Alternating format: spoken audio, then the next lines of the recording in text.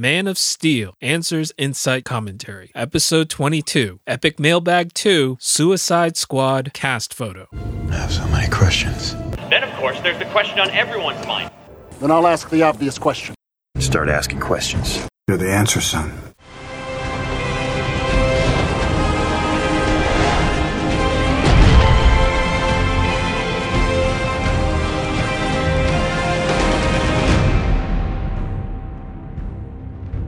Welcome to Man of Steel Answers Insight Commentary. I'm your Man of Steel apologist, Dr. Awkward. Well, we just got done watching Avengers Age of Ultron, and it was quite a spectacle. Some great action and cheeky banner. The plot wasn't airtight, but I don't think you walk into a Marvel movie expecting that. If you like the sequence that pretended to be a single continuous shot from the first movie, or that iconic shot where the camera circles around the Avengers, this is basically a 2-hour version of that. As long as your expectations are in check, you'll probably enjoy yourself. Honestly, I don't have the time to be doing 3 weeks of episodes straight, much less create content for the website and the YouTube channel, but there's so much DCC news that I just haven't had a chance to comment on, and with so many questions popping up, I thought I'd just do a quick unscripted mailbag to clear out as many questions as I could. The only prep that I've done is to consolidate similar questions, gather the notes that I had on any of the old outstanding ones, and cull any loaded question. A loaded or a leading question presupposes facts or some emotive implication or connotation, less interested in the answer and more about asserting a point. I don't mind rhetorical questions or Socratic questions, but phrasing a loaded argument in the form of a question is unlikely to get a response from me. I've got enough substantive questions to answer without having to unravel the intentions or presuppositions of a loaded question, so I'm not answering those. But on to the questions. I think the general approach I'm going to take is DCCU questions first, then the films in release order, meaning Man of Steel, Batman v Superman, Suicide Squad, Wonder Woman, and Justice League. And then if we have time, but I don't think we will, I'll tackle some miscellaneous questions.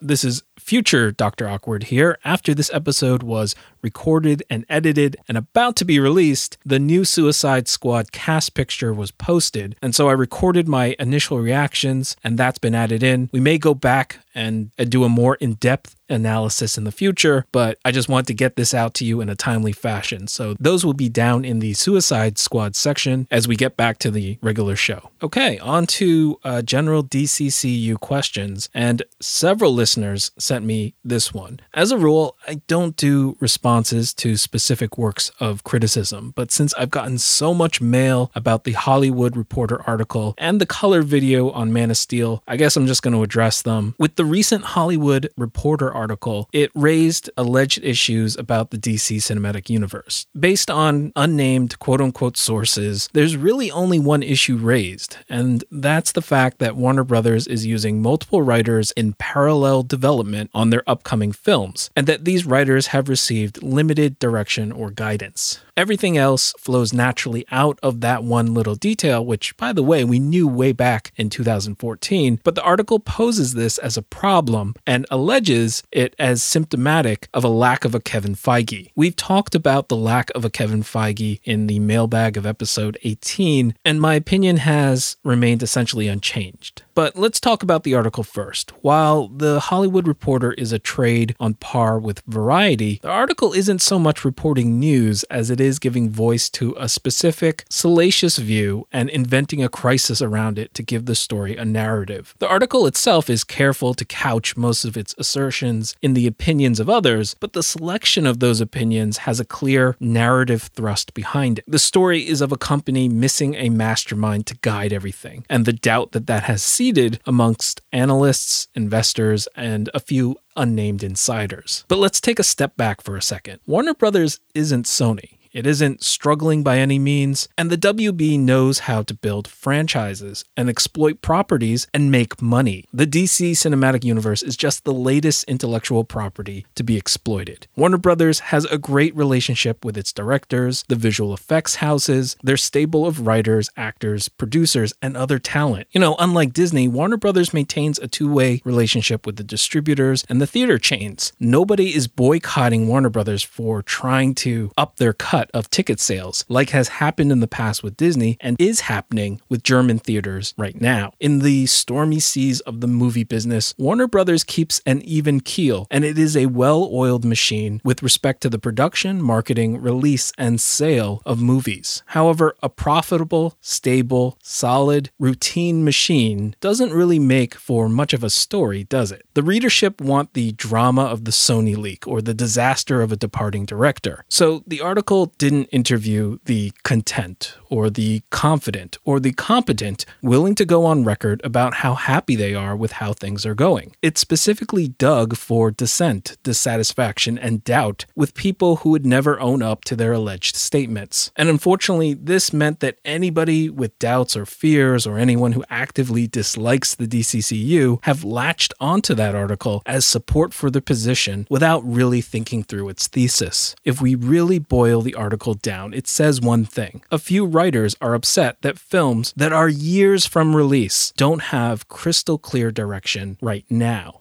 That's not a big deal. It's an invented crisis for the sake of the story. And if history supported the thesis, then I suppose Marvel must have been free of these issues because of Kevin Feige, right? Well, that wasn't the case. At roughly the same time in the MCU's production history, there were clashes between creatives and executives. Iron Man 2 was struggling with the script and production issues, and despite an alleged clarity of vision, the MCU is still rife with glitches in continuity. I don't think they're necessarily worth allowing them to detract from your enjoyment of the films, but if you've watched Age of Ultron, you know that it requires a little bit of retconning to allow it to make sense with the first Avengers film and Iron Man 3 and some other points in past MCU films. Kevin Feige's clear vision may allow progress to proceed more smoothly now, but it has also led to falling outs with Edgar Wright, Jon Favreau, and possibly Joss Whedon. It didn't prevent or stop the reshuffling of the film slate to accommodate Spider-Man. And if you don't think there was wailing and gnashing of teeth for those who had their productions delayed because of that, I've got a bridge in Brooklyn to sell you. Don't get me wrong, Feige's contribution is significant, but it isn't a cure to any of the issues that Warner Brothers is alleged to have right now, since the same ills happened in and at Marvel under Feige's watch. I have friends that work with Marvel licenses, and changes in directions from the top always lead to grumbling about restarting, scrapping work, or errant direction. That's simply a fact of life and a fact of production that no studio is immune to, whether you have a Feige or not. It's low-hanging fruit to find a writer or an artist willing to complain about lack of direction. Throw a rock and you'll hit a creative person with that experience. Throw another rock and you'll find an analyst willing to express doubt. Simply put, there's nothing to the article that couldn't have been said about Marvel or any other studio at this point of production. Yes, there's a certain romance to Marvel airlifting in Whedon to do script rewrites on films, but that just proves the point that multiple writers is the norm. Even if it's your relief hitter getting called in, and having a Feige doesn't immunize you from these issues. If anything, he exacerbates them, as Whedon has recently shared, that his each and every creative choice was relentlessly questioned. Marvel has teams of writers workshopping the script, so it is not at all surprising that Warner Brothers is rapid prototyping films through several iterations, visions, and writers with limited guidance at this point. Scripts are the least costly thing to develop, and it makes sense to run trials now rather than interfere with the vision of your filmmakers after shooting has begun. The Hollywood Reporter brings us nothing new on this front, as we've known that the WB was pursuing simultaneous development of Aquaman back in August of 2014 and Wonder Woman in December of 2014. And of course, the writers whose efforts were culled would be disgruntled and dissatisfied back then. The writers may consider themselves casualties of a lack of vision, but the truth is, it's their job to inspire it. If they find that scene or that hook or that structure that is so compelling that it can't be denied, is there any doubt that the WB would happily build a corner of the DCCU around it? Their writing needs to be at that level to make it past the gauntlet. The DCCU uses source material as inspiration rather than as an outline, which gives the writers free rein on where to go with the universe and the characters as long as the story resonates with the studio. And personally, I'm more excited about the best ideas becoming the stories of the DCCU made into film by people passionate about their projects as the primary philosophy over everything, rather than everything being run by the vision of a single producer. We literally already have that. I don't need another version of that. Anyways, in sum, it was a bit of a fluff piece putting together news that we already knew, with an unsupported thesis that Feige would cure all these issues, that struck a spark for detractors ready to damn the DCCU, despite none of this being unique to the WB or really an issue at all. Note that only Marvel has shuffled its release dates. To date, we've heard nothing about any of the DCCU films slipping yet outside of speculation. So it's much ado about nothing, and I've already said more on this article than it deserves. But like with anything, whether you're interpreting testimony or parsing evidence, evaluating character motivations, or trying to find a plot hole, always try to take a step back and look at the larger context and the other points of view. Here, it may sound horrible that the writer has to start from scratch, but from the studio's perspective, what is that compared to the sinking feeling and the serious stakes when you feel the need to rework your movie as it's shooting? I'm sorry that a few writers had their feelings hurt and are frustrated, but you don't hold a multi-billion-dollar franchise hostage just so that they can feel that their every contribution is guaranteed to make a movie. Okay,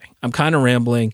I'm sorry. I think I've mentioned before that I have several family members that are artists. So they've all worked under these kinds of conditions where direction seemed fickle and unreasonable. And so I've absolutely heard those disgruntled stories from the creatives. But I've also seen the finished product and, well, okay. I'm rambling. I'm never going to get through all these questions at this rate. But the bottom line is that there is more than one way to make movies and only the finished product matters. Okay, on to Man of Steel. A number of you also sent me this one. Mitch, Rebecca, Maggie, and others sent me this YouTube video that asked the question, what if Man of Steel was in color? And the video doesn't really raise anything that I haven't heard before, so its content didn't bother me, nor did its reception where people bandied it about as proof that Man of Steel would look better. I was more bothered by the lack of genuine analysis and disappointed by the rebroadcasting of the video without such analysis or disclaimer and the misinterpretation of the reception, at least in my opinion. So I'm not really going to go into the video itself, but its description has been updated as of April 25th, addressing many of the concerns about its claims. Obviously, it isn't a restoration. The people who made the video aren't colorists. They did indeed alter the originals, and they claim the video was meant primarily for comedy and admit that it's a misleading opinion piece. I was saddened that the vast majority of the sites running with this video didn't catch or address any of the concerns that even the video makers had to raise themselves after the backlash to the video. But basically, color grading is an art. And if you search for color grading breakdowns or color grading reels or something similar in Vimeo or YouTube, you can get just an inkling of how much of an art it is. You can see that it can get as granular as practically painting every element in every frame, but rarely is it as simple as slapping a filter over the whole thing. Of course, it is also one of the final processes to be applied, and so it often suffers from the greatest time pressure. Listener Kevin expressed a concern that the color grading of the teasers that we see right now aren't reflective of what we'll see in the final film, and that's actually a fair comment. Kevin noticed the difference between the Man of Steel trailers and the final film, and you may have noticed that even between the different Age of Ultron trailers and spots, that the grading and the visual effects have changed. However, if you've listened to my episode on color, hopefully you'll understand that I don't consider change, brightness, or saturation inherently good or bad. Like I said, I'm not upset at the YouTube video for suggesting Man of Steel should have more color. I'm just disappointed that its discussion wasn't more deft. If we take color grading to be an art, then of course you can criticize and comment and analyze and discuss it as art, and you can have a purely visceral reaction. More on that later. But to have a meaningful conversation beyond just your gut reaction means trying to understand the artist's choices and their reasoning and their technique. And the video attempts to do that a little bit by assigning Nolan relative motives that are pretty easy to discredit on many fronts. But also, that's not really an an artistic choice. That's more like an editorial or managerial one. They never really understood or explored the artistic reasons for the color choices. Another expert colorist might make different artistic choices and then explain why their choices work together. And those choices could result in brighter colors or more saturation, but their choices would be driven by the whole work, not simply the goal of more vibrancy for its own sake. So in other words, I'm open to other interpretations, but only if they're actual interpretations driven by artistic interests and not just the blind position that brighter is better. Now, on that point, I'm not at all surprised that many people prefer the brighter, more vibrant, more saturated colors when the two are compared. However, I'd question the validity or perhaps the meaning of that test. Whether people are shown Superman or if they were shown beach balls in a side-by-side comparison, invariably, people will pick and prefer the more saturated colors. However, over the course of an entire film, there's a certain fatigue to highly vibrant colors, and people actually prefer less intensity. This phenomenon has been well studied and observed, such that televisions on the retail show floor have demo modes that boost saturation, and for the sound, they boost the bass, the treble, and the volume. But when you buy that television and you take it home, the default settings are far more moderate once you hook up that TV and enjoy it. Probably the best example of the flawed methodology of this kind of test is the criticism over the Pepsi challenge, where tasters were given a blind sample to sip and tended to prefer and pick Pepsi over Coke. However, despite the success in these tests, repeated research showed that while a quick sip led testers to prefer the sweeter of the two beverages, most tasters preferred a less sweet beverage over the course of an entire can, and that was reflected in their buying habits and in the market share of the two companies, Coke dominating with 42% market share to Pepsi's 28%. Writer Malcolm McDowell suggested in his book Blink that, quote, Pepsi is sweeter than Coke, so right away it has a big advantage in the sip test. Pepsi is characterized by a citrusy flavor burst, unlike the more raisiny vanilla taste of Coke. But that burst tends to dissipate over the course of an entire can, and that is another reason that Coke suffered by comparison. Pepsi, in short, is a drink built to shine in the sip test, end quote. So we could always predict that the greater saturation would win in the visual equivalent of a sip test. But that doesn't mean that it's the universal preference of people consuming an entire movie. Again, that doesn't mean that there couldn't be an artistically rendered version with brighter colors that people prefer, just as some prefer Pepsi to Coke in the end. But it does mean that the predictability of the sip test is a far less reliable predictor of what people actually want under real-world conditions. The consistency of the sip test isn't proof that one recipe is better than the other. By the same token, for color grading, the artist is trying to weigh, balance, and achieve much more than just vibrant colors. If there was no art or subjectivity to taste or to choice, they could just turn the dial all the way up without thought or consideration for balance. All right, the next Man of Steel question I had comes from Sapiwe, Engel, Mitch, and Alan, who all ask about characterization questions versus the Brandon Routh Superman, Captain America in the MCU, and sort of the Boy Scout archetype. So I'm just going to sort of mash them all into one question, and I'll tackle the last one first since it's pretty easy. I don't believe that Man of Steel Superman will ever be or should be a Boy Scout in the sense that most think of. Now, in the sense that he's virtuous and always there to help, he resembles a Boy Scout. However, when it's applied to Superman, it usually assumes a certain degree of blind adherence to quaint mottos and codes and following them naively. Here, Superman's adherence to virtue is anything but blind. As we've discussed in the poem Anyway last episode, Superman is more than aware of the costs of helping. Every time he helps, he compromises his identity, and his first public act of assistance is to surrender his freedom to humanity.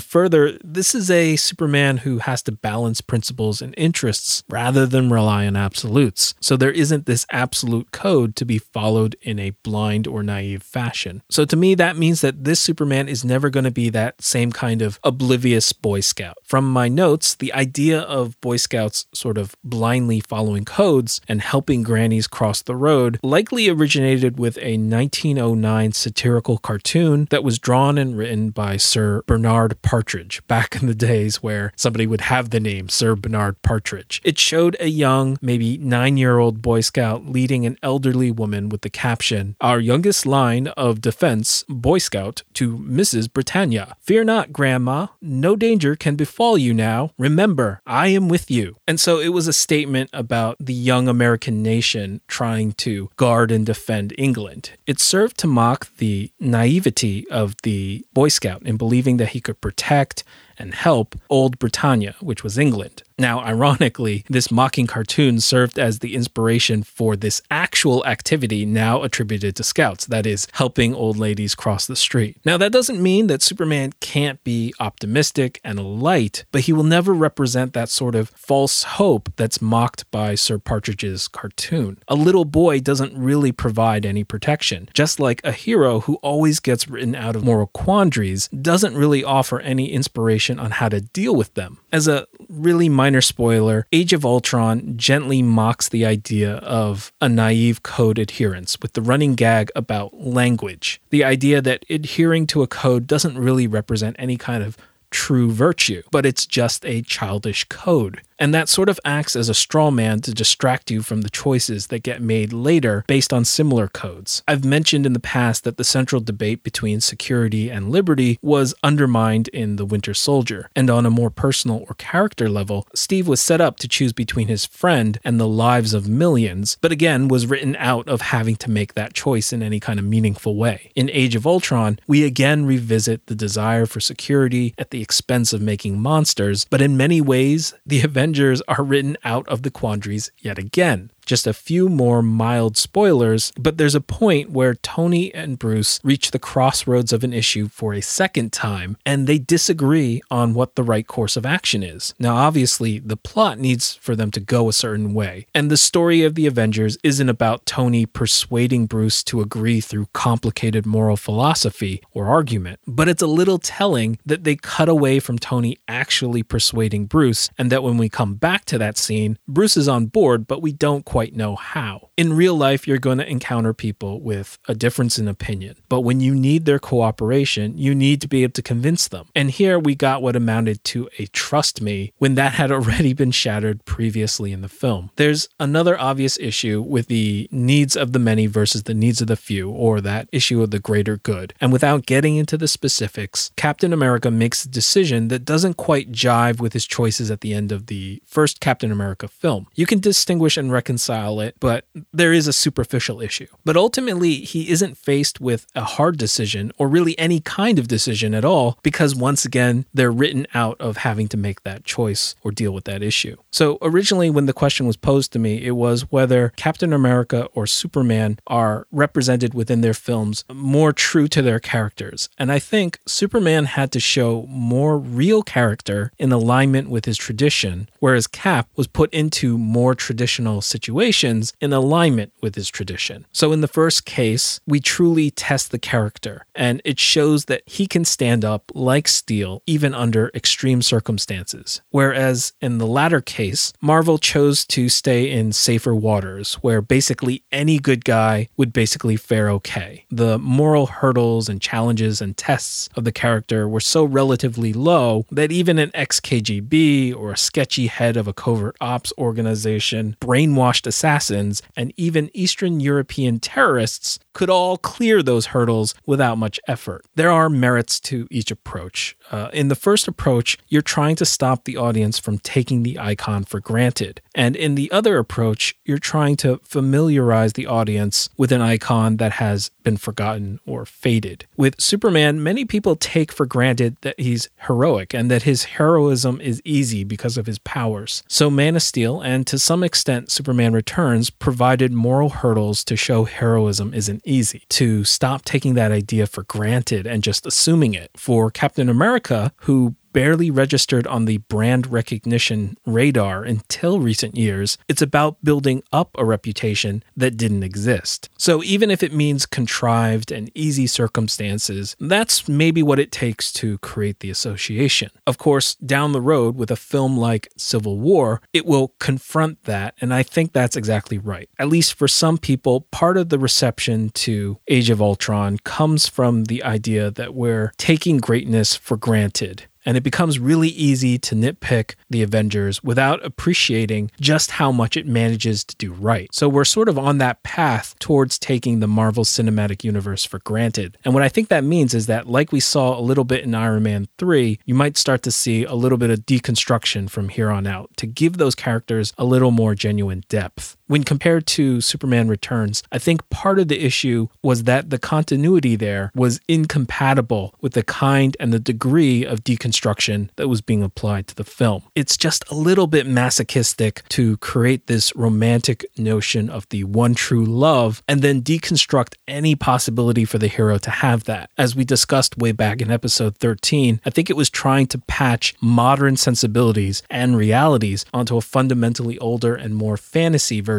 of Superman. And while Man of Steel's reception means that it may be odds with the general perception of some carrying around the baggage of tradition, within the film itself, it's built an intrinsically more complicated and nuanced mythology, meaning less need for deconstruction in the future, but simply continuing to build on the reality already established. There's no one way to tell a serial story. You can go from cartoony to real, or from real to more fantastic. They both have their pros and cons, and seeing as how we already have is Superman 1 through Superman Returns, and we have the Marvel Universe, I'm gratified that we're getting a slightly different approach with the DCEU. Okay, in our last Man of Steel question for this mailbag, Ted asks why I keep bringing up morality and philosophy in these recent episodes, and it's mostly because I'm slowly but surely getting to the tornado scene. And most of the deeper debate about that circles around these kinds of moral questions and philosophical questions, and I'm actively researching these kind of things as we approach it. So it bubbles up into the podcast, and I just sort of record it as a way of memorializing the reading and the research that I'm doing. But more generally, it's a plea to ask people to keep an open mind and to recognize that their preferences don't necessarily reflect absolute truth or fact. These things get complicated and complex out on the extremes, and they're not nearly as clear-cut as we sometimes like to believe. It's sort of an aside, but I recently read an article, which I'll link in the show notes, about research which found that we stop listening to new music after the age of 33. So with comics and comics properties, which have lasted close to 80 years, I try to do my best to make a conscious effort to keep my mind open and try to avoid taste freeze, described in more detail in the article, or at least to recognize when or if my tastes have frozen, and not to dismiss the tastes of others because of my own biases. There's something inevitable about older people telling younger people that their taste is terrible, but I don't need to participate in that. And it's something I'm actively trying to avoid because I remember being told everything that I loved and enjoyed was terrible by the generation before me. These things are cyclical, and while that's a reason, it's not really an excuse, but I'm rambling and I have to speed up.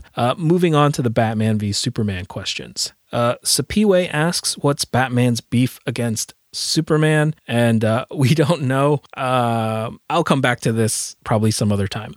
Comic Book Nerd points out that the lines that we hear in the film, particularly from Batman, could be pulled from anywhere or in a different context within the film. Gail Simone on Twitter mentioned that everything that she sees feels like it's from the first act. If you think back to the Man of Steel teaser, everything again was from the first act, except Clark running with a cape as a boy, which is still chronologically early in the story, and a single shot of Superman taking off. Now, we got far more substance in this teaser than in that one, so we've probably caught a glimpse of things beyond the first act. But I don't think much more than that. And again, we're talking about, 42 seconds of substantive footage, so that's it. And I know I keep bringing up Age of Ultron, but we literally finished watching it just a few hours ago, so it's still on my mind. But there were a lot of little shots, scenes, and sequences from the trailer and the teasers that didn't make it into the final film. So I think we can hold off for now from plotting out the entire film based on just 42 seconds of footage. All right, next question. Todd asks if I've seen the Batwing art, and I have. It doesn't line up perfectly with the new Batmobile. If you put them side by side, they do share similar lines, designs, and features. So if this Batwing art is 100% representative of the final product, idea of the Batmobile converting into the Batwing is dead. But if this art is just a concept of what it should look like rather than what it literally looks like, there are enough common features there that it still might be a possibility. The engineer in me knows that there's not a whole lot to be gained by a modular cockpit and that you're better off with two different vehicles built and designed from the ground up. But the gadget fan in me would love to see that kind of gimmick. And imagine the toys that they will sell if your Batmobile can also convert into a Batwing, right? Next question. I got a number of tweets and emails asking me to comment on the comments of others. So let's just quickly run down the ones that I have here. I don't have any of the clips prepared or any of the quotes verbatim in my notes, so I'm just sort of paraphrasing. Please take it with a grain of salt. The first one is Joss Wheaton's excitement at Batman v Superman, and also his comment that great power naturally comes with questions and differences in opinion. And I love that, not just for the truth of the statements, but because it proves there's no need to draw pointless battle lines. The WB didn't go with Wheaton's Wonder Woman script, and he's the director of Marvel's flagship film franchise. If anyone was going to toe a fictional party line, it would be Wheaton. But he's just excited, just like the rest of us, to enjoy Batman v Superman, irrespective of who signs his paycheck. You know, Zack Snyder loves Star Wars, J.J. Abrams loves DC Comics. There's no need to despise something else just because of made-up battle lines. You can enjoy it or not, all on its own merits. Okay, the other comment was Neil deGrasse Tyson saying something to the effect that Batman answers to the commissioner and Superman does whatever the hell he wants. Well, we don't know whether he's speaking about the mythos in general or within the context of Batman v Superman. If he's talking about the mythos in general, he's correct. Batman often has ties to the state, from the bat signal to the bat phone, and very often the government at some level is aware of his secret and tolerates him, and we've seen that dynamic in the DCAU where Waller knows his identity, and in the CW's Arrow where Argus knows Oliver's identity. So within the tradition of comics, it's not a radical idea that Batman is on some level beholden to the state. Of course, on a more romantic level, most of us think of Batman as the unbridled vigilante, whereas Superman follows law and order. In Kingdom Come, Superman's retirement was not precipitated just by the death of Lois Lane, but by his heart being broken when the people praised the vigilante for killing the perpetrator, rather than having faith that the system would mete out justice. Superman often shares a good working relationship with the police, and that's taken to its extreme in The Dark Knight Returns, where Superman acts as a government lackey. But if we talk in more general terms, Dr. Tyson is right, since Batman exists inside Commissioner Gordon's good graces. There's no better illustration of that than the Batman animated series episode entitled Over the Edge, which shows what happens when Gordon goes to war with Batman.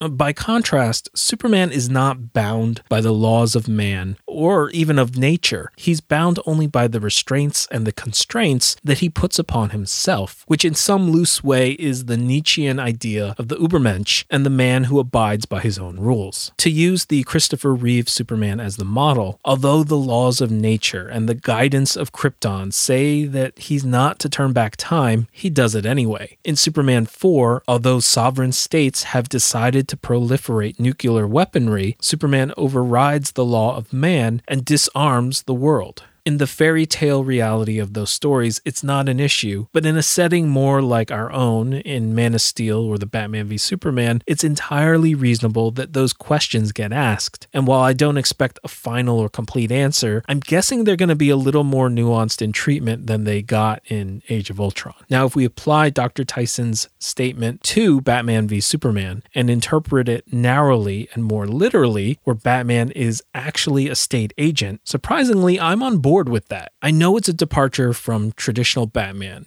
and it could have some fans up in arms. But from my perspective, it's another way to totally rationalize the entire Batman mythos while distinguishing it from Nolan's Batman. For Nolan's Batman, you can sum up all the logistics with 2 words: billionaire ninja. Everything is explained by one of those words or the other. However, I think a different take on Batman could be rationalized with just one name: James Bond. How did he get his training? He was recruited and trained just like James Bond. His stealth, his secret identity, his gadgets, and his combat skills, all government issued, just like James Bond. Any of Batman's logistics can be explained using the James Bond archetype, and it isn't that far removed from tradition, when many versions of Alfred was himself a former spy who taught Bruce spycraft, combat, and the like. It makes the transition to a globally sanctioned Justice League smoother if Batman already has government contacts. Really, there are only 2 issues, and they are oversight, which traditional Batman always has, just in a sort of more passive fashion, and the so-called license to kill. If Batman really is a covert ops super spy, then he'd have a license to kill and an expectation to use it. And that may or may not be consistent with Batman v Superman, although it is at odds with tradition. It could be used as an explanation for his separation from the government, but we may have to prepare for the possibility that Batman does not have a no-killing code in the DC cinematic universe. If you think about the sheer logistics of stopping evil in a war on crime that stretches for decades, it's difficult for that war to be without casualties in a real-world setting. Even setting aside the guns, traditionally Batman stops things through violent concussion. We've seen from the close-ups of his costume that his knuckles are covered with metal, and in real life, striking people with metal knuckles with the intention of knocking them out always brings with it the risk of death. Maybe you die from the punch, or you die from falling and hitting your head, or you die from the inability to breathe while you're unconscious. Simply put, you can't survive decades of war pulling punches, and it's unlikely that you've knocked out hundreds of men without causing death or permanent maiming of some of them. Of course, that analysis is with reality dialed all the way up, and the very existence of Batman necessitates that you bring that dial down some. And you know what? I take it all back, because in Man of Steel, we had the stylized combat between Zod and Jor-El, punching each other in the face with armored gauntlets. So there's evidence and there's precedent that we have already dialed that back here in this universe. So these conclusions aren't necessary, but they're a useful thought experiment for testing the boundaries of what Batman is or could be. And again, not simply take these characters for granted. Wow, that was not quick at all and too much of a tangent just on Tyson's comments. Let's just quickly go over Henry Cavill's comments. First, he said that Batman v Superman is not a Man of Steel sequel. And second, he said that Superman crushing Batman in an instant wouldn't be Superman-like or consistent with Superman's character. And honestly, I think I'm just going to skip these because I don't really have anything to say that isn't over-analysis of what is mostly off-the-cuff answers and semantic parsing. I pretty much agree with everything he said, and I don't see a problem or a portent of any issues here. I guess I'll just insert one more random comment. I think Forbes estimated that the total overall revenue from tickets, pay-per-view sales, concessions, and merchandising for the Floyd Mayweather and the Manny Pacquiao fight to be $500 million, or basically $500 million.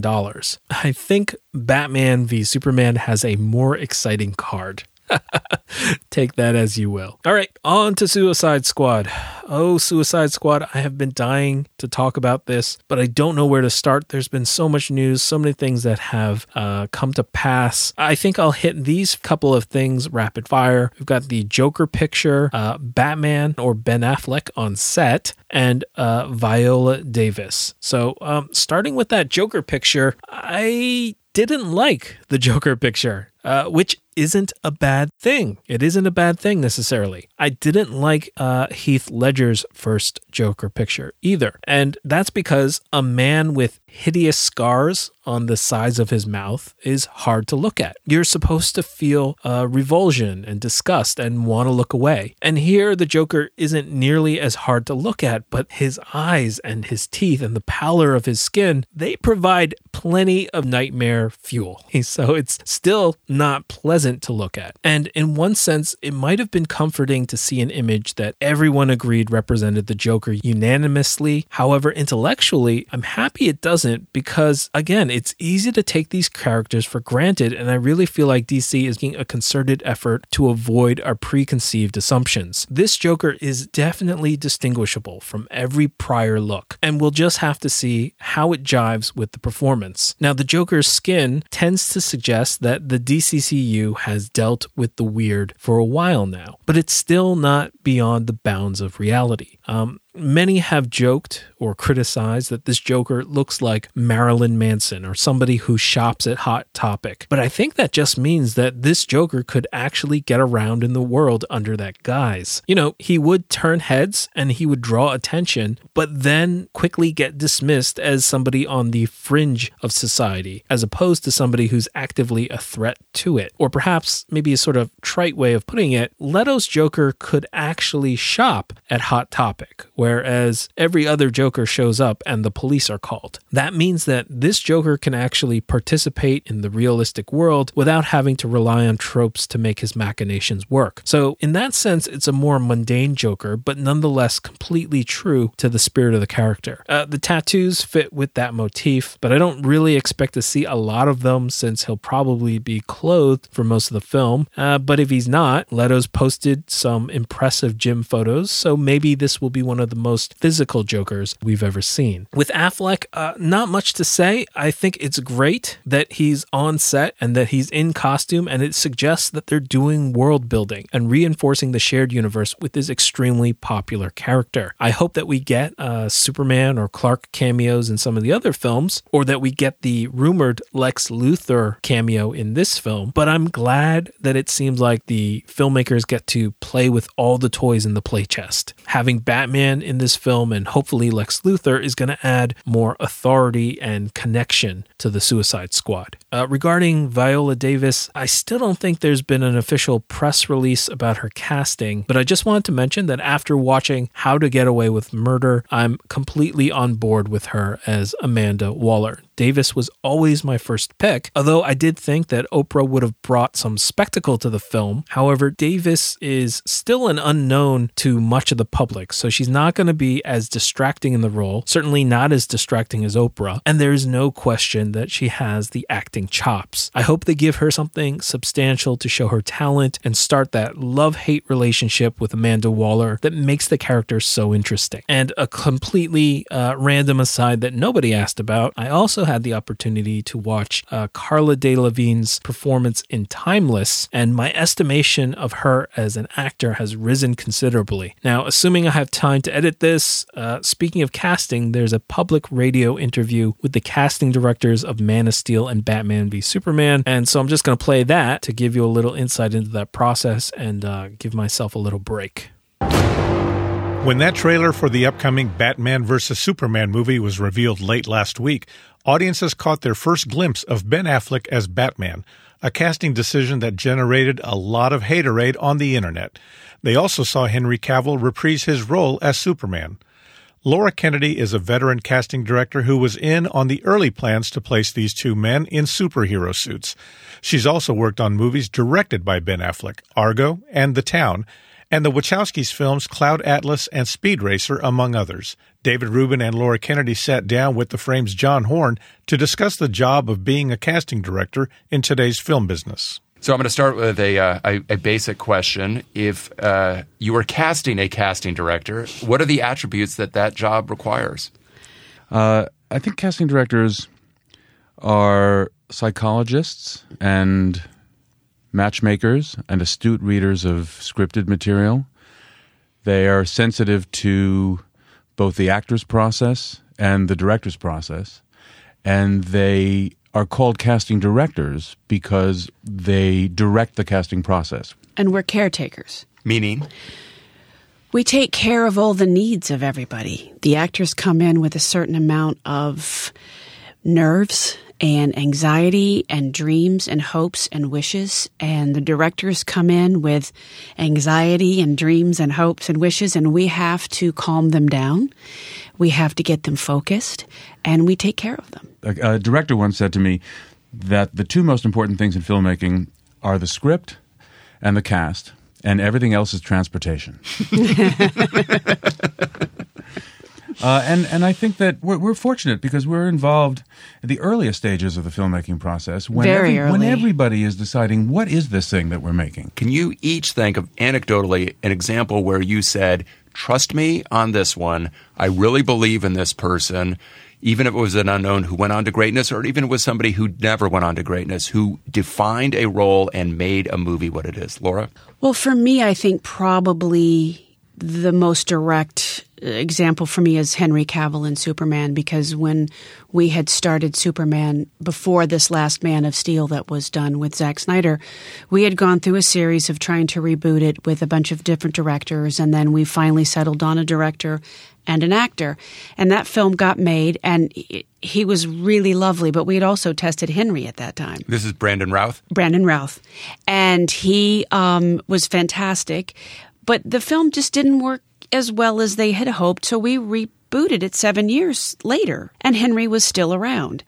And so I said to him, let's try this one more time, you and me. Come in, let's you and me read this one more time, let's give it one more shot. And he was it. And we just submitted him to the directors and the producers, and luckily Chris Nolan was producing, Zack Snyder was directing, and everybody was in agreement. Then Henry was the guy, and it took Henry and I 7-8 years to make that happen, but I knew it. Well, I'm going to talk about an international actress. I'm going to talk about somebody, Laura, you found in Israel for Wonder Woman. Can you tell a little bit about how you cast that part? Well, we looked worldwide, and Zack really wanted somebody... That's Zack Snyder. Zack Snyder wanted somebody with some European feel, because the legend of Wonder Woman is that she's from Greece, and there was this, the fan base needs these kinds of things to be paid attention to. So, we had seen Gal in the Fast and Furious series and really loved her. And then we met her, and she's absolutely fantastic. She's 5'10", she's a supermodel, and she was in the Israeli army. What's not to like? What's not to love? And she has no fear. She's really great, but we looked all over the world for that. Laura, there was initially a fair amount of backlash about casting Ben Affleck as Batman. Yes. How much were you anticipating that? Did you underestimate the reaction, or is that always going to happen to that extent? I think probably we anticipated a little, not as much as we got. I think Ben handled it really well, but I think it was hard on him. I don't think at any time people can't expect that to not have an effect on these actors. It doesn't matter if it's Ben or anybody. All this negativity and this anonymous hating that goes on these websites is really out of control. And no one knows what kind of Batman we're making. No one knows the character of Batman in this particular movie. It's not Christian. It's a new Batman.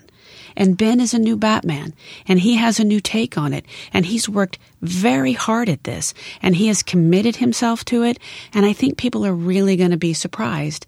And there will always be people who don't like it, and that's fine, but I think this hating stuff before they see the result of it, to me, is one of the biggest problems we have today. Not with just casting, but with films in general. Laura Kennedy and David Rubin, casting directors, thank you so much for coming on The Frame. Thanks so much. Okay, guys, I was just about to upload this episode, and the Suicide Squad group photo was published by director David Ayer via Twitter, and so I figured I'd give my quick first impressions and maybe revisit this at a later date when I've got more time to analyze it. But from left to right, we have Adam Beach, rumored to be playing Slipknot. We have Jai Courtney as Boomerang, Karen Fukuhara as Katana, Cara Delevingne as Enchantress, Joel Kinnaman as Rick Flag, Margot Robbie as Harley Quinn, Will Smith as Deadshot, Adewale Akinnuoye Abaji as Killer Croc, and Jay Hernandez as El Diablo. So my first impression is that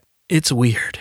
It's weird and it's confronting, and as somebody who enjoys realism, this is plainly a departure from that. I have trouble imagining some of these weirder characters in this photo inhabiting the Man of Steel world in any way. However, that doesn't mean it won't fit the world of Batman v Superman, and it doesn't mean that they won't fit the larger DCCU. If Batman is the one cracking open the door to a stylized world of weird, then these guys are kicking down that door, which might be exactly right after we've seen Wonder Woman in action at the end of Batman v Superman. And if you think about the DCAU, that had clear stylistic jumps in the world and the reality between Batman and then Superman and ultimately Justice League. And I don't think the DCAU suffered very much for that. If you think about Fox Studios, they have been the poster child of presenting cast and costumes in a way that gets roundly criticized at first and then works perfectly in First Class or Days of Future Past. So with an open mind that these confrontational costumes are going to look great in context, let's just give each of them a short rundown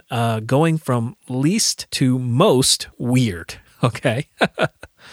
So first we've got Rick Flag, and he's the first of 3 guys on this list who are basically wearing traditional tactical gear. His rifle is fully kitted out with all those sweet Magpul accessories, and on his chest is an American flag, so the chances of Task Force X being a private organization seems lower, and it's much more likely to be a government black ops squad, as it is traditionally in the comics. It's a little interesting that Flag is the only one with a scope on his rifle, and not a particularly big one at that. So this is a squad that likely does most of its wet work up close and personal rather than from a distance. Next, number 2, we've got Slipknot, who also falls into that paramilitary archetype, but is a little weirder than Flag because he's covered in cordage, that is rope, and you see 2 strange stylized, stockless, but pistol-gripped, short-barreled weapons dangling from either thigh. And if I didn't know that this was Slipknot, I might assume that those were breaching weapons, but instead, I believe they're grappling guns, with the grappling hooks folded or collapsed into the muzzle of each gun. And having cordage running throughout his body means that he might be able to perform things sort of like the characters on Attack of Titan, which I've never watched, but I'm aware of its impact on genre audiences, and supposedly that mode of transport is really cool and really appealing. It might be something they might be able to pull off with these 2 grappling guns strapped to his thighs. Number 3, we've got Deadshot. So if Slipknot is weirder for having rope and grapple guns, Deadshot is weirder still by opting for red instead of olive drab or tactical black, and for his 2 forearm mounted handguns. Deadshot's rifle only has that ACOG reflex sight, so he likely gains long range accuracy by way of his eyepiece, or perhaps it's just in his nature, skills, or talent. The ability to use forearm firearms as viable weapons demands skill and a certain amount of stylized reality. So their inclusion proves that DC is committed towards something more faithful to the comics than what is starkly realistic in this case. Later, Smith released a photo on Facebook where we get a closer look at the costume. We see that there is a mask and an eyepiece, and on his neck and his rifle appears to be the phrase, "I am the light, the way." No idea what that means at this point. It seems vaguely religious, but maybe we'll analyze that in the future. Next, we've got number 4, Diablo. So El Diablo actually isn't all that weird beyond his facial tattoos, which are weird, don't get me wrong. But he's ranked more weird than the squad members with the weapons and the tactical gear because he seems so mundane and out of place on such a violent, aggressive, militarized squad. Now, never fear if you're not familiar with El Diablo, he actually has pyrokinesis in the New 52, and so that's how he'll bring the heat. No pun intended. Well, okay, maybe that pun was intended. Whereas, Deadshot's penchant for accuracy seems to be inhuman, it's still maybe an achievable skill. But with Diablo, it is just out and out a metahuman ability. So the next weirdest person we've got is number 5, Boomerang. And he's weird like Diablo for some of the same reasons, being seemingly a normal guy in normal clothes. But he's weirder than Diablo because he's not even wearing the normal clothes. His left hand seems to be encased in chainmail and leather, which makes sense for a man trying to catch razor-sharp boomerangs on their return flight. And he's got nicks on his forehead and on the bridge of his nose, suggesting that maybe he hasn't actually caught every boomerang perfectly. or maybe that he's been in some scraps. Boomerang just oozes sleaze with that gold chain jewelry around his neck, the polyester tracksuit under his heavy coat, and the weapon duct taped to his right leg. With the knit cap, he's right out of the comic books, which are weird. Now, never would I have guessed that I would rank Harley Quinn as only the fourth weirdest looking person on the squad. And my justification for that is putting aside the weaponry, so far everyone, including Harley, could walk into a mall without the cops being called. If Harley walked by you wearing what she's wearing, you definitely would be startled, but not necessarily threatened. She's wearing Adidas branded high heels, which were generally lambasted last year as the world's worst trend, and somehow that's perfect that Harley would adopt them. Harley matches thematically with the image of Joker and the tattoos, the rocker belt and the ripped t-shirt. She's dangling a pair of handcuffs and sporting an ivory-handled revolver in a holster under her jacket. It's a little tough to take her seriously on a team of soldiers, assassins, and metahumans, but we don't have the context as to why she's on the squad. I can see bursts of profoundly disturbing and effective violence coming from this Harley, but definitely not a soldier-like competence or seriousness. It's a small thing, but I'm glad she's smiling in the photo. The red and blue scheme seems to be inspired by the New 52 version rather than some of her older, more traditional red and black color schemes. We might as well break down some of those tattoos. The tattoo on her left thigh seems to be hash marks, which could be a kill count, and that would put her around 40 kills, which makes her amongst the worst murderers in American criminal history. The other tattoo seems to say pudding over a heart with an arrow through it. And like with the Joker, this is a totally unique look, but it still captures the spirit of the character.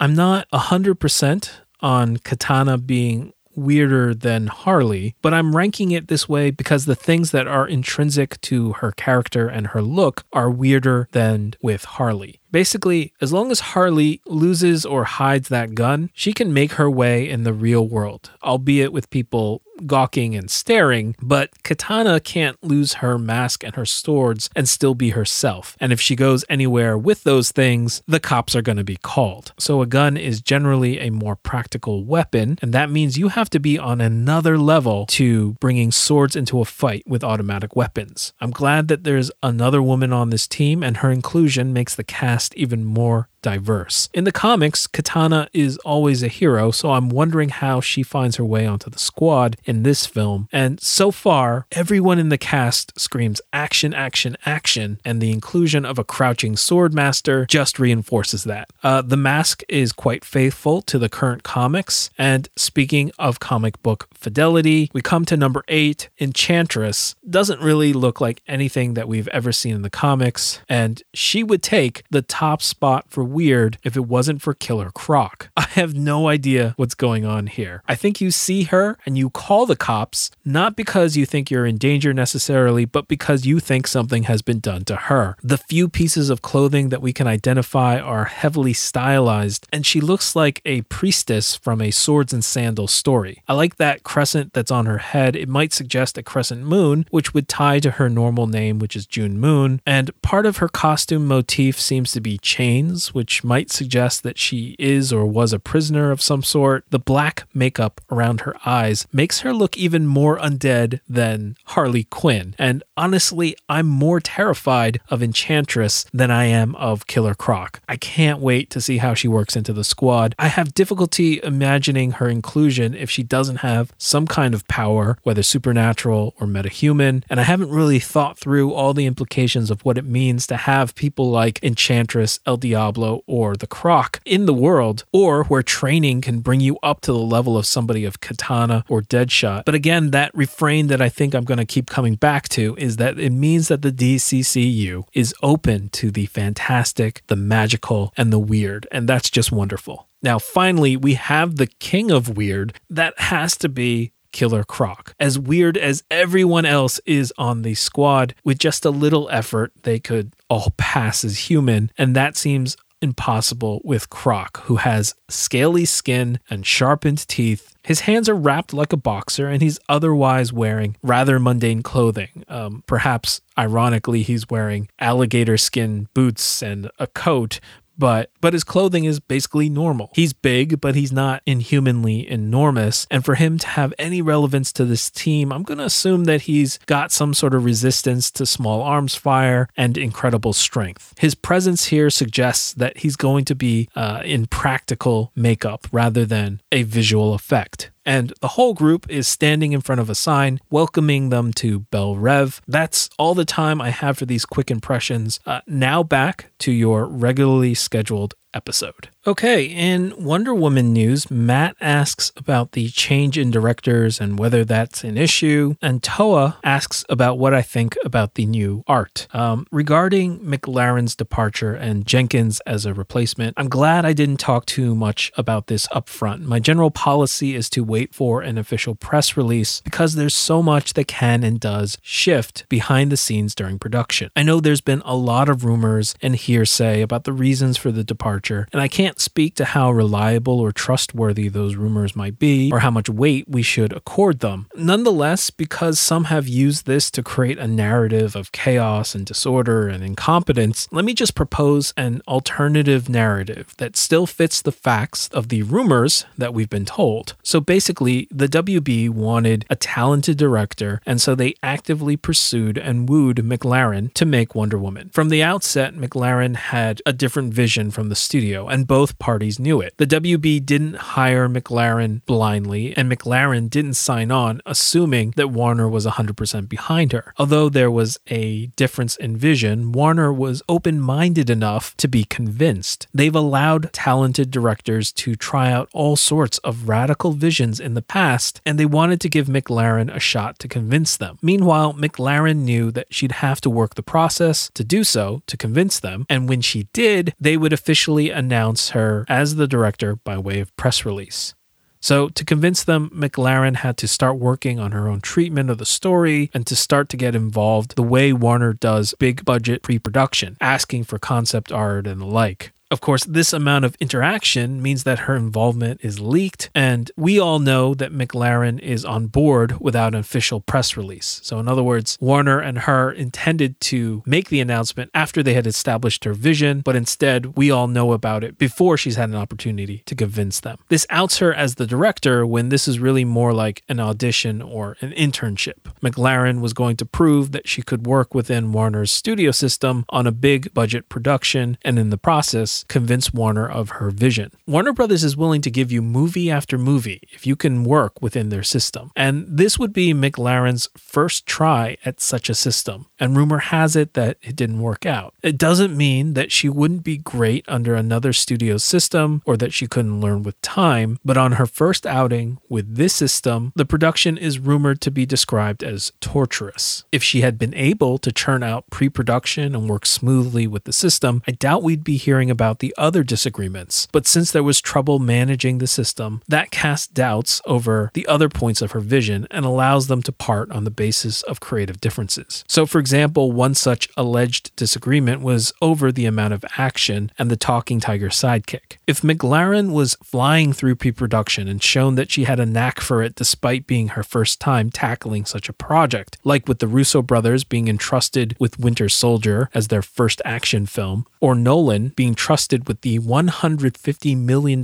budget of Batman Begins when the average budget of his first 3 films was $17 million, I believe that had she worked out those first couple of months, Warner would have gone with her take. But if she was struggling with their system, there would be cause to be more conservative on the action or to avoid a supporting character that is all visual effects all the time. So I think they agreed to part ways, and then the WB signed Jenkins, and then they confirmed that information to the press in a timely and strategic manner. So long story short, it's not the story of conflicting visions so much as Warner gave McLaren a shot to show what she could do with expensive pre-production, and she wasn't compatible with their system at this time with her level of experience. That doesn't mean that Warner's system is wrong or that McLaren is a bad director, just not a good fit after this trial period. That narrative is more consistent with the subsequent hiring of Patty Jenkins, who departed from Thor because of creative differences. If the split was because the studio couldn't control McLaren's vision, then it wouldn't make sense to hire Jenkins, who has already left a Marvel movie for much the same reasons. Of course, all of this is talking in the shadows, in the dark, and relying on hearsay. We haven't got a statement from Jenkins or a press release on that either. So I'm going to reserve my comments about Jenkins until we get a press release on that. But for now, let me just say that she's an incredible writer and director, and I hope she gets a chance to apply both of those talents to Wonder Woman.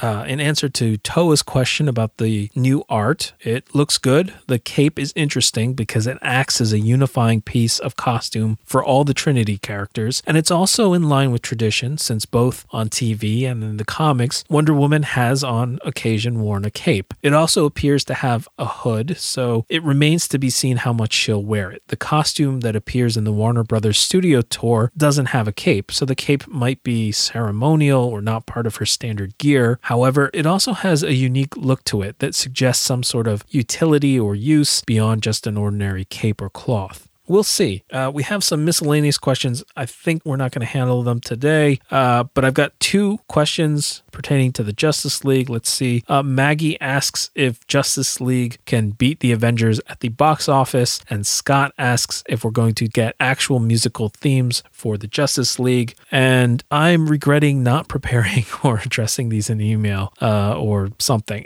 I don't know. I suppose anything is possible, but I don't think we know enough at this point to hazard any kind of guess. If Batman v Superman, Suicide Squad, and Wonder Woman all hit it out of the park, I don't see why not. You could even falter some and still get there. But I guess my answer is it's too early to tell, and it's the same for the musical themes. I don't know that we're getting musical themes even in Batman v Superman, or whether they'll be carried forward. I think it'd be nice to have, and they readily manipulate your memories and your emotions, and maybe even better if you can hum them, but I don't know if they're necessary or where filmmaking is today. Could be wrong, but I think in the first 2 Daniel Craig Bond films, they didn't use the James Bond theme in the film itself, and I think I'm just going to cut it off here. I'm sorry I didn't get through all the questions, but hopefully this should give you something to listen to until we get some more exciting DCCU news. Thanks so much for listening. This is Dr. Awkward, your DCCU apologist, signing off. See you next time.